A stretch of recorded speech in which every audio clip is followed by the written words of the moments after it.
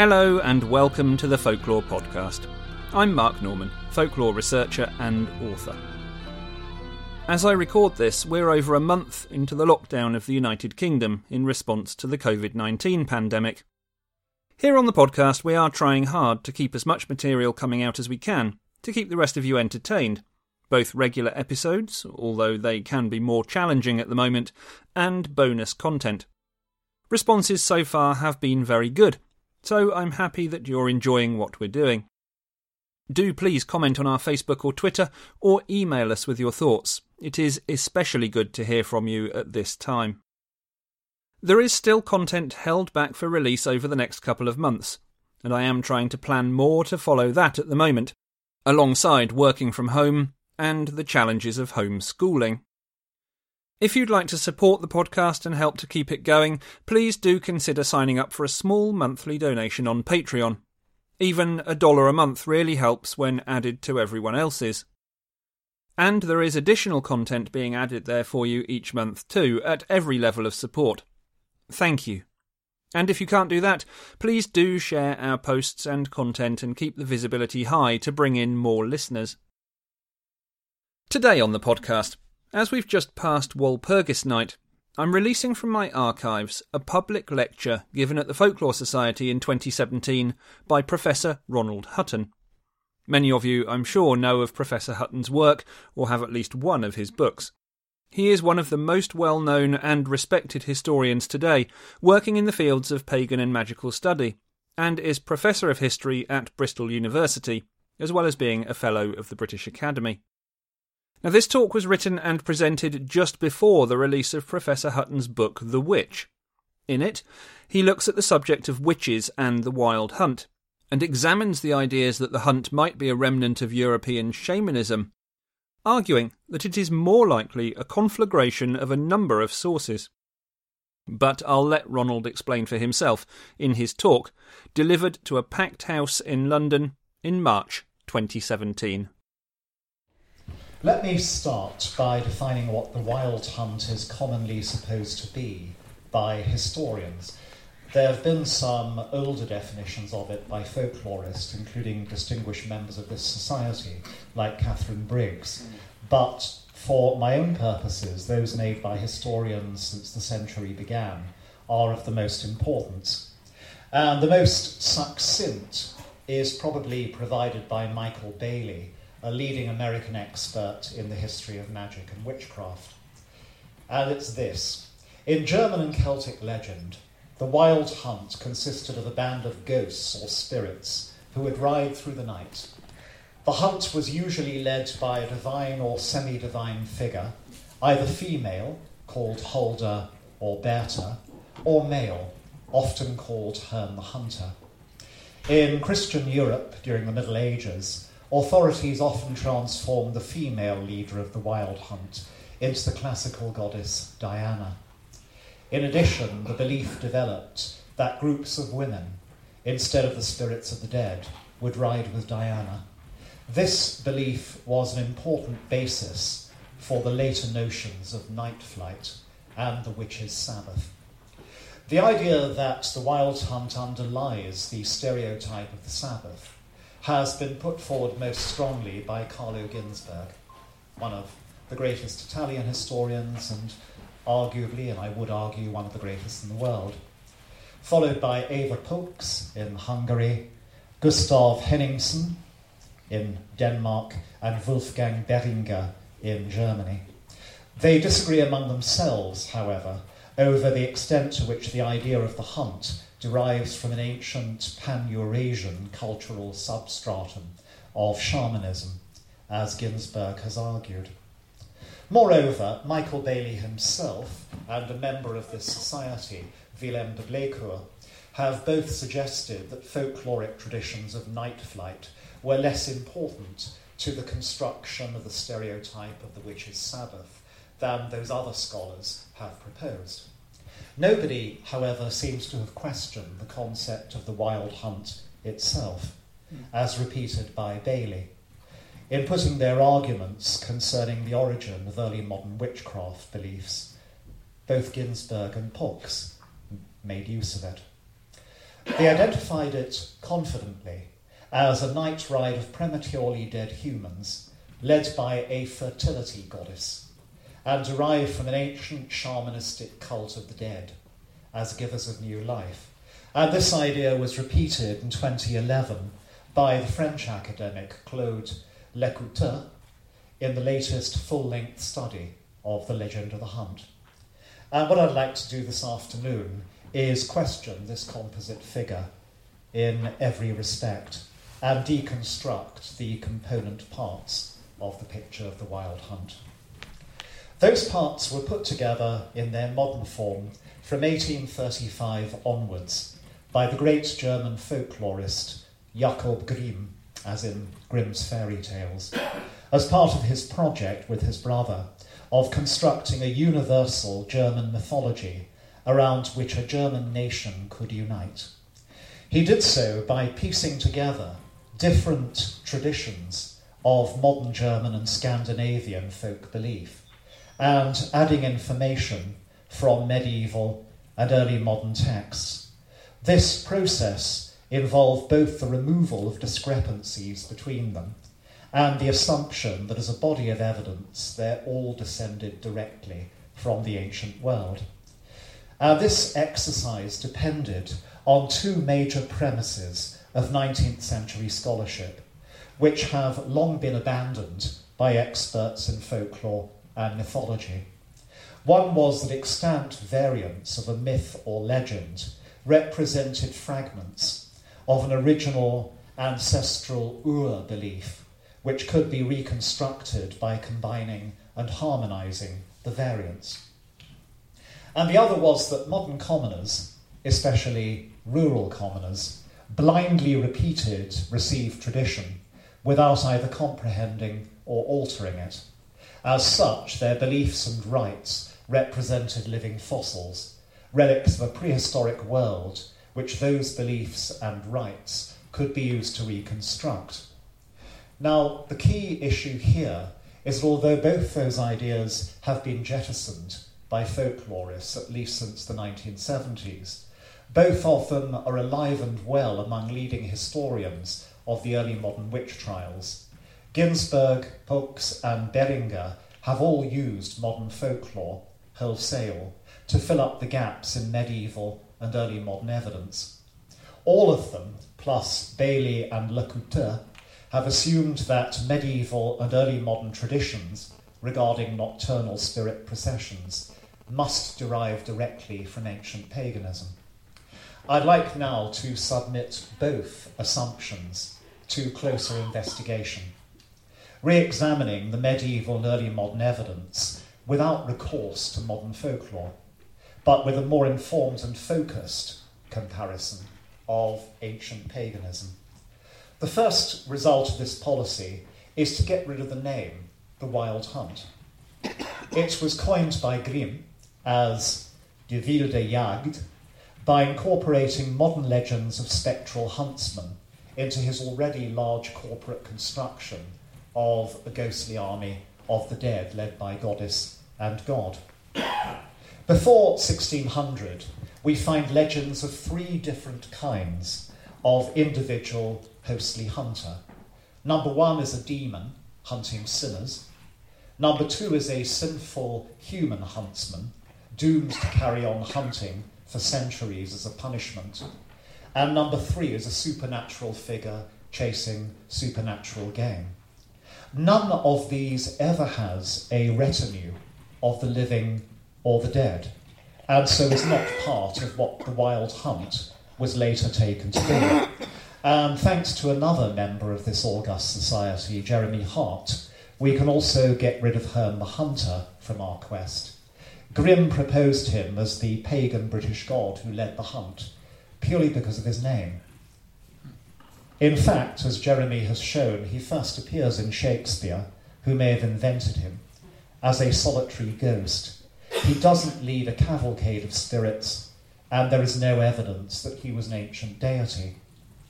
When you examine the medieval roots of Grimm's composite, it becomes clear that there are two very different traditions of nocturnal spirit hosts combined in it. One consists of an army of the roaming penitential dead, which is presumed to have a male leader. The other is the retinue of a supernatural female figure, made up of spirits and or living human beings who joined it on special nights. By Grimm's time, the two actually were sometimes combined in folklore, but before 1500 they almost never overlap. It's time to consider each, and its putative ancient origins in turn, starting with the processions of the dead. Ancient Greek and Roman literature provides ample testimony that the peoples of the ancient Mediterranean often regarded the night as a creepy place, the haunt of witches, ghosts, and evil spirits. What is missing in it is any clear reference to companies of the dead roaming the earth, or indeed to bands of anything supernatural roaming the night. Phantom armies sometimes feature, but they don't roam. They generally haunt the battlefields on which they died. There is an almost complete lack of contemporary source material from Northern Europe, that's ancient Northern Europe, and attempts to find spirit processions there depend on back projections from medieval literature or modern folklore. Early medieval Christianity added hordes of demons to the other terrors of the night, but a tradition of stable companies of the dead travelling the earth only started in the 11th century. It was part of a new intensity of interest in the fate of the individual Christian soul. Accounts of ghosts in general become more frequent and detailed at that time, the 11th century, and the dead are much more often represented as gathering. In particular, stories are now regularly told of crowds of dead people doomed to roam the earth as a penance for their sins. In the 1120s and 1130s, a set of French and German texts focused on travelling hosts of dead sinners, usually knights, and usually seeking the prayers of the living to gain their release, become a genre in monastic writing. By the late 12th century, this is established as a broader literary trope from England to Germany. The hosts concerned were those of a leader called Herla, Herlekin, Herlewin or Vin, and Helequin, but he almost never appears in them. Indeed, only one story actually features this leader, and that's an isolated English one, invented to explain the name. And there's no agreement among linguists concerning the name's actual origin, nor did those who told the stories seem to know where the stories had started. There is no evidence for an ancient model behind them. Rather, they show every sign of being exemplary tales created about sinners and penitents by churchmen. By the 13th century, the procession of wandering dead had spread into Spain and across the German-speaking lands, acquiring there the endearing local name of Das Wütende Heer, the Furious Army. It had also got into popular culture, and some churchmen were starting to believe it had originated there and had been diabolically inspired. In places, heroes from other traditions were being brought into it, notably King Arthur and his knights. Little new development occurred in the myth during the rest of the Middle Ages. It was known from England to Austria, and attitudes varied from regarding the apparitions as a divinely legitimised procession of penitential dead to viewing them as an evil and demonic host designed to lead humans astray. By the 16th century, its range was dramatically contracting, as it was no longer mentioned in England and was increasingly rare in France. Its enduring stronghold was the German lands, where it remained a live tradition till the 19th century, when Grimm picked it up. The wandering dead never seemed to have been a factor in witch trials, except in the rare instances confined to some Alpine regions, in which they eventually got mixed up with the parallel tradition of that of the superhuman lady, and to that we must now turn. It was established long before that of the roaming bands of dead, being recorded first a good 200 years before, in the 9th century, when it was already described as very popular. This was in one of the most famous texts for the history of popular belief in medieval Europe, the Canon Episcopi, which denounced the belief of many women that they rode upon animals across the world on particular nights as followers of the pagan goddess Diana. The canon rejected this as a satanically inspired delusion and ordered priests to preach against it. By doing so, it suggested that they would drive workers of magic from their parishes, which implies that the women who claimed to ride with Diana were local providers of magical services.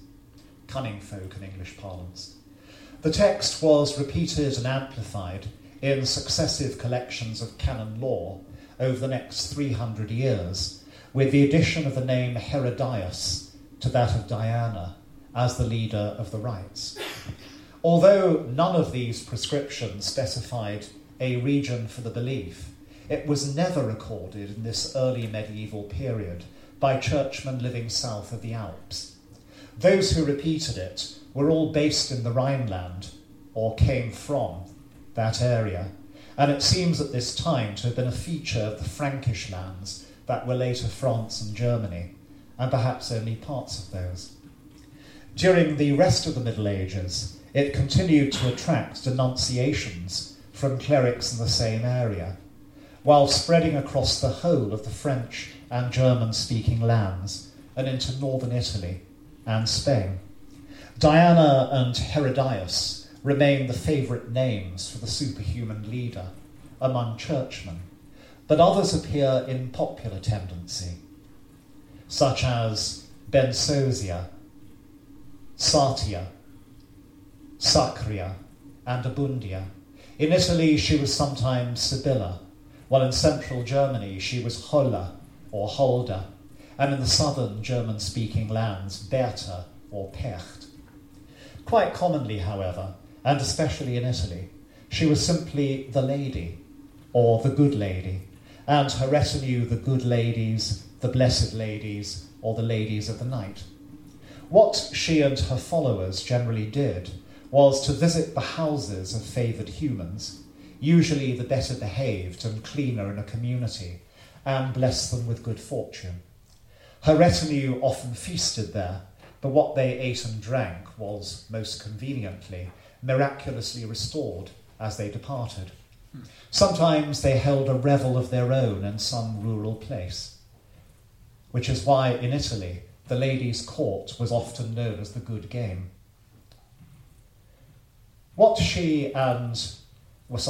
Three aspects of this tradition seem to be more or less constant. First, that it's a belief of commoners, and especially of relatively poor women, sometimes including men of the same class.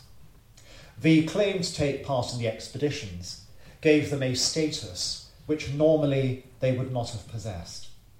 Furthermore, the nature of the activities in which they said that they took part represented a classical piece of wish fulfillment of the poor, to become favoured members of a supernatural royal court and visit the houses of others to feast to their heart's content.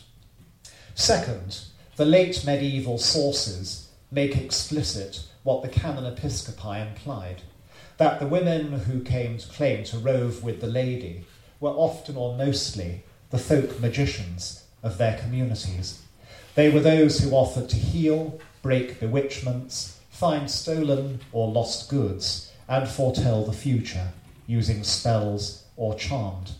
They claimed indeed to have gained such powers from the lady or ladies as a result of communicating with them.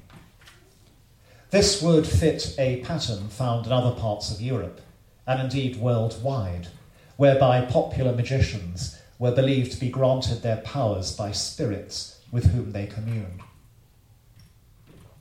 The third common feature of the tradition of the knight roving lady and ladies was that there nowhere seems to have been any actual group activity involved. The travels of the humans who claimed to join these female phantasms were experienced in their minds while their bodies remained static. By the early modern period, the tradition was contracting in its range, like that of the roaming dead, and also breaking into more clearly defined regional forms. It had disappeared from most French-speaking areas, and there is no solid evidence that it had ever reached Britain. There is a similar popular belief found in early modern Scotland that the fairies, led by their queen, and usually by their king as well, trooped around at night. These too favoured people, and especially folk magicians who were thought to join them. The existence of this Scottish tradition was a major prop of Carlo Ginzburg's argument in favour of a pan-European shamanistic substratum to medieval and early modern ideas of nocturnal spirit processions. If it's found in Central and Western Europe, but also in Scotland, it's a stronger argument that there is something universal and ancient underlying them. I'm more inclined myself to think that it's an independent regional development of the Middle Ages, but that's a debate for another occasion. In its continental heartland, the original concept of the travels with the lady or ladies took three distinctive local forms by the late 16th century. In the German lands north of the Alps, the lady went around at night with her retinue, but human beings were no longer thought to join it. That is why, despite the intensity of early modern witch hunting in that region, the nocturnal processions of females don't seem to feature in witch trials there. In two widely separated areas, the German-speaking parts of the Alps and Catalonia, good spirits were thought to go around by night and living humans to be able to join them. Those spirits seem, however, to have had no leading figure. And in those regions, they occasionally feature in witch trial records. The most spectacular and celebrated case is that of the herdsman, healer, and witch hunter from the Vorarlberg, who claimed to travel with an angel and the people of the night, and has been immortalised by Wolfgang Deringer as the shaman of Oberstdorf. In the Italian Alps and the plain of Lombardy, the good game had a semi-divine female leader, and humans were regarded as being able to take part in it. Many, in fact, claimed to do so, which is why this tradition features more often in witch trials in this area than in any other. Participation in the doings of the lady also became, to an extent, stereotypical of witchcraft here, featuring prominently, for example, in some North Italian demonologies. The third region had a detached province in Sicily, which manifested the same tradition, of nocturnal female spirits travelling with a leader, as in the north, but apparently with no sign of it in the expanse of central and southern Italy between.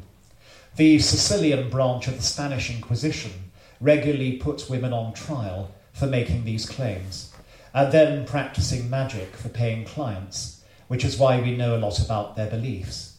It prosecuted them for superstition, however, and not for satanic witchcraft, which is why it seems to have sentenced none to death. So where, then, did this idea come from? The obvious answer, which is the one which has always been made, is that it derives directly from ancient paganism and from the cult of a pre-Christian goddess. This remains entirely possible and is the most economical explanation. It seems, however, very hard to prove. The names given to the superhuman leader by churchmen from the 9th to the 16th centuries were Diana and Herodias. There are certainly references in clerical sources to a continuing cult of Diana across a wide expanse of France and Germany in the early Middle Ages. Moreover, she would at first sight be a good contender for the Lady of the Night Rides, being a goddess especially associated with the night, wild animals, and witches. Unfortunately, she was also a Roman deity who could not have been honoured in the central German lands where she became associated with the medieval tradition. And there isn't even evidence for a widespread and local ancient cult of Diana in the Roman lands north of the Alps, nor does any ancient myth of her portray her as sweeping up human followers like the medieval lady. Carlo Ginzburg noted that in specific late medieval trials of her alleged followers, they tended to give her other names, while it was the churchmen trying the cases who called her Diana. He argues that throughout the tradition of the night rides, the name Diana was imposed on her by churchmen educated in ancient Roman literature. Actually, there might be, in addition, a much simpler reason why Diana was the name they chose, that it's the only name of a pagan goddess found in the New Testament, great as Diana of the Ephesians, and indeed it's the only European goddess found in the entire Bible. Nonetheless, Ginzburg has also proposed that the other commonly used name, Herodias, does derive from that of a pagan goddess who might have had a cult which gave rise to the medieval tradition. He suggested that her original name was Hera Diana. There are some problems with this. For one thing, no inscriptions to a deity called Hera Diana are found anywhere in the ancient world. The name twins a Greek with a Roman goddess of very different sort in a most unlikely way. There's no more evidence for a widespread cult of the Greek Hera north of the Alps than for that of the Roman Diana. All of the arguments that Ginzburg presents for the imposition of the name Diana by churchmen could apply to that of Herodias. Indeed, they have an obvious linkage, that just as Diana is the only goddess in the New Testament, so Herodias is the wickedest woman in it. Moreover, some at least of the people who spoke of the Herodias of the night rides definitely thought that she was the woman from the Bible. By the 12th century, a legend had been developed to explain how that biblical character had ended up roaming by night and attracting followers. It sounds in context like a genuinely popular tradition by them, in which case, whether or not the name was originally imposed on a night roving spirit by clerics, it may have been taken up by the common people. But all this still leaves us with the problem of finding a goddess or set of goddesses honoured across a wide swathe of what is now France and Germany, who might have retained sufficient loyalty to generate the medieval myth. Claude Lecouteur proposed the Greek Hecate. She was associated with the night, witchcraft, and the dead, and roamed between different parts of the cosmos. She was also certainly known to the Romans. However, leaving aside the problem of whether Hecate ever had a popular cult north of the Alps, she was never portrayed as the leader of a retinue of earthbound spirits, or indeed any sort of entourage except one of dogs. She conducted individual souls to the underworld. Ginzburg proposed instead two other contenders, both of whom undoubtedly enjoyed huge popularity under the Roman Empire, with an epicentre in just the right place, the Rhineland, for the appearance of the medieval myth. One was Epona, goddess of horses and patroness of their welfare and fertility. This certainly made her popular with riders, especially the Roman cavalry units. On the other hand, she was never shown with a retinue of any kind, while the medieval rides were never on horses, but on wild beasts. The other popular ancient cult from the right area is that of the matres, or matronae, the mothers or ladies.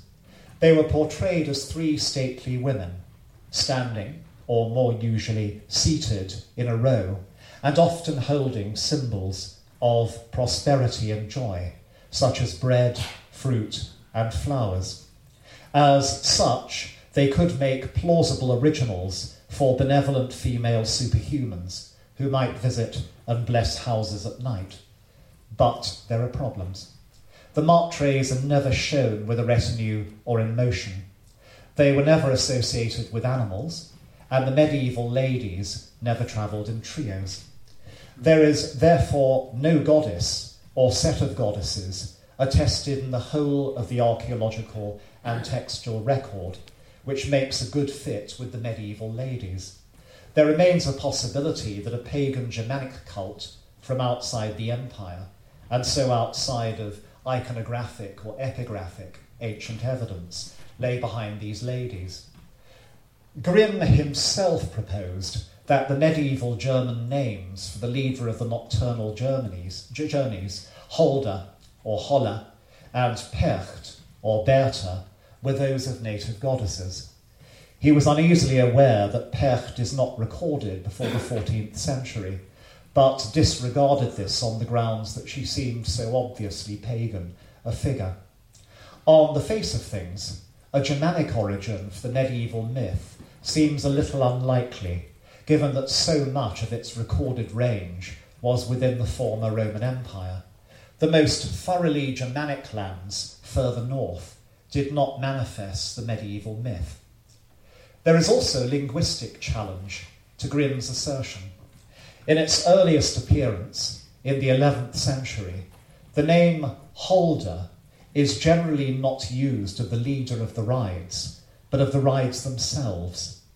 The name Holder or Holle, therefore as a human or superhuman figure, therefore seems like a personification of them. As for Percht, a plausible argument has recently been made that her name derives from the medieval German one for the Christian feast of the Epiphany. As that was the time when she was portrayed as most active, she may indeed have originated as a personification of that feast. This would fit a general medieval pattern of personifying festivals, usually in female form. From Grimm to Le Couteur, scholars who try to reconstruct ancient Germanic mythology have usually used medieval Norse literature to plug the many gaps in the German record. This did have references to nocturnal revels of trolls and other non-human beings to which human magicians could fly in spirit. These revels were not, however, mainly female, and they had no identifiable leader. Norse literature also had superhuman females called Valkyries, famously, or Disia, who rode through the air alone or in troops. None of these, however, rode at night behind a leader and invited selected humans to join them. Grimm made the Norse god Odin, the German Wotan, the male leader of his wild hunt. But in the medieval literature, Odin's a solitary traveller, who's only associated in one text with the night revels of spirits, and there he disrupts them as things he hates, with overt hostility. It may therefore be suggested that there is no clear pagan progenitor for the lady of the medieval myth. It's entirely possible that the latter was assembled from aspects of a variety of different ancient cults, but this would still make it a medieval creation. There's even a slight possibility, which I don't myself much favour, that the original inspiration for the myth was originally Christian, and that it was adapted from the legend of a female saint who visited houses to bless them. Possible, but I suggest not probable. It may be helpful in this context to pay closer attention to the attitudes of both medieval commoners and medieval churchmen with regard to the myth, rather than assuming too readily that its character as a survival from paganism somehow explains everything about it. When you examine the names with which the texts credit common people themselves as giving to the lady, they embody the same bundle of qualities: abundance, generosity, opulence, the power of divination, and above all, general goodness as a patroness and companion. Those may be taken as marking her out in the 19th century manner as a fertility goddess, but they also just make her a perfect helper, provider, and teacher for poor and hungry commoners, above all women. Whatever its origin, the tradition was patently a long-lived, widespread, and tenacious one, which genuinely represented what may be termed a counterculture of wish fulfillment, personal space, and the acquisition of prestige for poor commoners. As for the churchmen who condemned it, they remained for most of the Middle Ages convinced that it wasn't a serious danger to Christianity. Not until the end of the period, when it became mixed up with the new stereotype of the demonic witch, did this attitude change. These same churchmen were perfectly aware of what heresy was, and also what actual paganism was, and didn't seem to put the travels with the lady in either category. They classified them instead with relatively harmless superstition and delusion, to be punished with a relatively light penance. In viewing those who propagated belief in it as people who are otherwise Orthodox Christians, with a single deluded idea which wasn't of great concern to the church, they seem to have been correct, as far as the evidence goes. It's still worth asking, however, what was actually going on. What were people who claimed to be following the lady or ladies at night actually doing? Some were simply liars or fantasists. Some of the women accused of saying they went out with the ladies from outside in Sicily admitted they were making it up to impress clients. One actually went through a pantomime of admitting the invisible ladies to a customer's house, announcing that only she could see them. Another viable explanation is that people were dreaming of going on the rides while asleep. The famous churchman Nicholas of Cusa interrogated two old women in South Tyrol in 1457 who confessed to following a Dame Ricella at night. He decided they were just taking for reality what they experienced in dream. Neither explanation has, however, been given much attention by recent historians of the phenomenon, such as Ginsberg and Beringer, who've tended instead to emphasise trance as the experience which gave people the impression of leaving their bodies.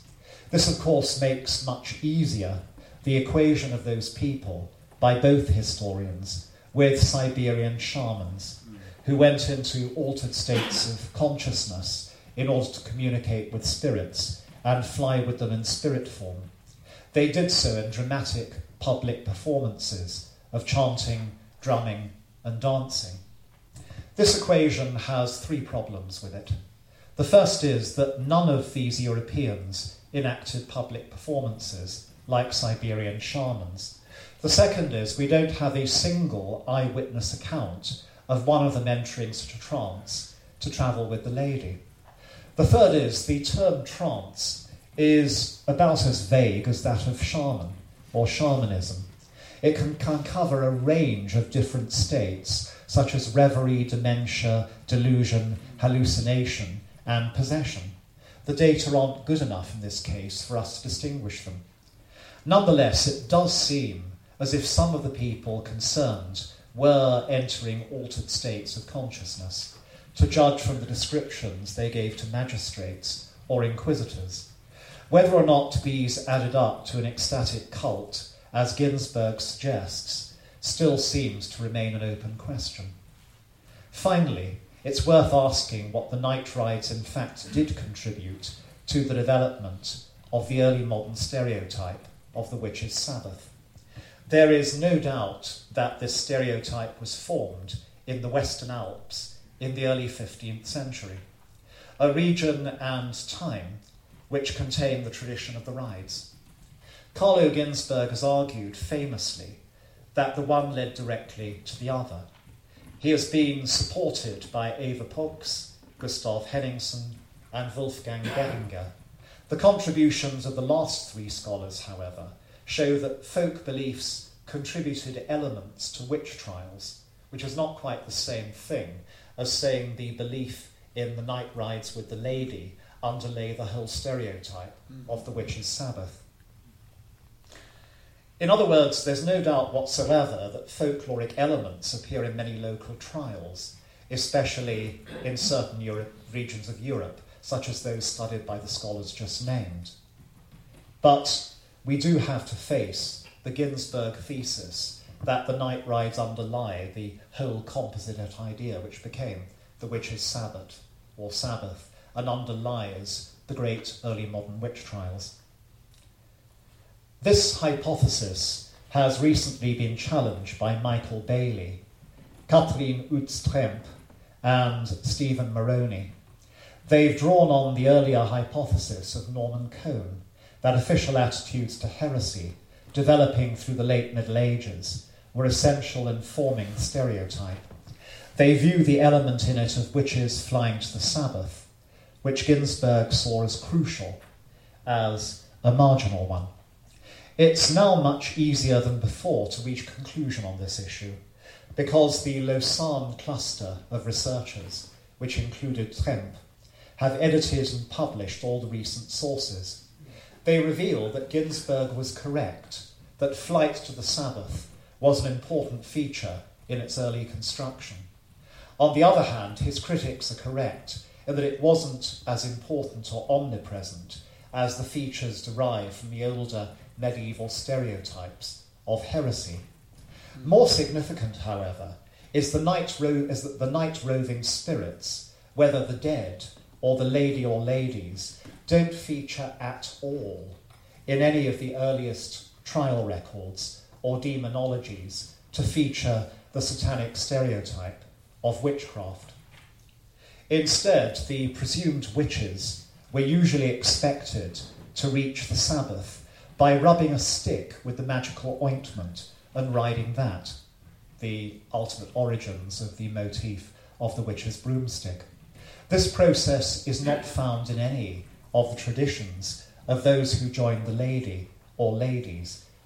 It's partly a new departure and partly a transference of the very old Mediterranean idea that witches would rub their bodies with ointment and transform themselves, often into animals, especially night birds, to rove abroad at night. Where roving nocturnal spirits appear in witch trial records, it's only in places, above all Ginsberg's own North Italy, where a belief in them got caught up in the stereotype of the Sabbath. They do not seem to have formed that stereotype themselves. So perhaps it's time to suggest a new definition of the wild hunt for future encyclopedias or dictionaries of the occult. The wild hunt is a modern legendary construction, originally made by the folklorist Jakob Grimm. He did so by conflating different pieces of modern German folklore with medieval and early modern records. In the process, he confused two genuine but distinct medieval beliefs in nocturnal processions of the penitential human dead and in night flights or rides of spirits, often led by a superhuman female figure, which living humans, especially women, were often thought to join. The former seems a creation of the 12th century, while the latter, while it may derive from ancient pagan beliefs, cannot be proved to do so. Neither played a significant part in the development of the witches' Sabbath, although that of the roaming spirits, with their female leader, got caught up in trials for witchcraft in a few regions. Now, why do I suggest that this revisionist definition might be a very exciting one and open up other fields for exploration, especially by medievalists? Well, if the wild hunt, as defined, indeed in its modern form invented, by Grimm, had been as he described it, and simply a persistence of ancient pagan tradition into medieval lore and then into folklore, then it is simply that. It's a hangover from the remote past. But if, as I've suggested, whether or not the tradition of the lady is rooted in ancient pagan belief, and that seems now unproven and unprovable. The form which it took in the Middle Ages was actually a new one, and it's one which you can see spreading in popularity across Europe over the centuries between the early and high medieval periods. And this is a tradition which is not founded in learned law, nor is it a byproduct of Christianity, nor does it seem to have any elite believers. It's something generated within the common people and developed by them as a counterculture for themselves of astonishing vitality and longevity, which colonizes a large area. And this is something really exciting to observe. What we call these traditions, I'm not sure. I don't think you can describe the penitential dead as pagan. It does seem to derive from Christian concerns with purgatory and the fate of the soul, even though it does get popularized. But to describe the hosts of the lady as Christian seems particularly pointless, unless they're rooted originally in the legend of a female saint, or a group of them, which seems unlikely. There's no Christian contact at all. And so what we seem to have here is a non-Christian tradition developed by medieval commoners and certainly spread over a large area by them and sustained by them, which persists into modern folklore in regional traditions. And this requires a new terminology in which the old polarities of pagan and Christian now seem to be inadequate. So if I've managed this afternoon to open up the field rather than close it down, then that would be my most devout hope for a society of such longevity itself, which has attracted such popular as well as learned support, and has such a capacity to reach the disciplines and the parts of disciplines which mainstream scholarship frequently cannot reach. That is why it's been an honour and a pleasure to survive the city's transport system and be with you tonight.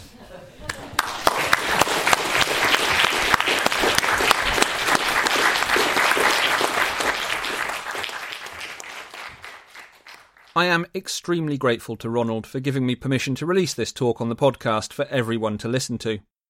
Ronald's books are easy to find online, and I would encourage you to read any of them if you have an interest in pagan folklore and beliefs. If you support the podcast on Patreon at any level, or want to sign up to do so, you'll be able to listen to the question and answer session that followed this talk over on our Patreon page, where Ronald goes into some more detail on some of the points given in the talk. www.patreon.com/thefolklorepodcast is the address for that. In the next normal episode of the podcast, I'll be chatting to buildings archaeologist James Wright about the superstitious beliefs associated with marking dwellings and other buildings for protection. That episode had to be moved from this slot due to timing issues, but will be up next. In the meantime, our folk horror adventure Solemn Vale continues as bonus content in between. Thanks for listening. Stay safe, and see you next time.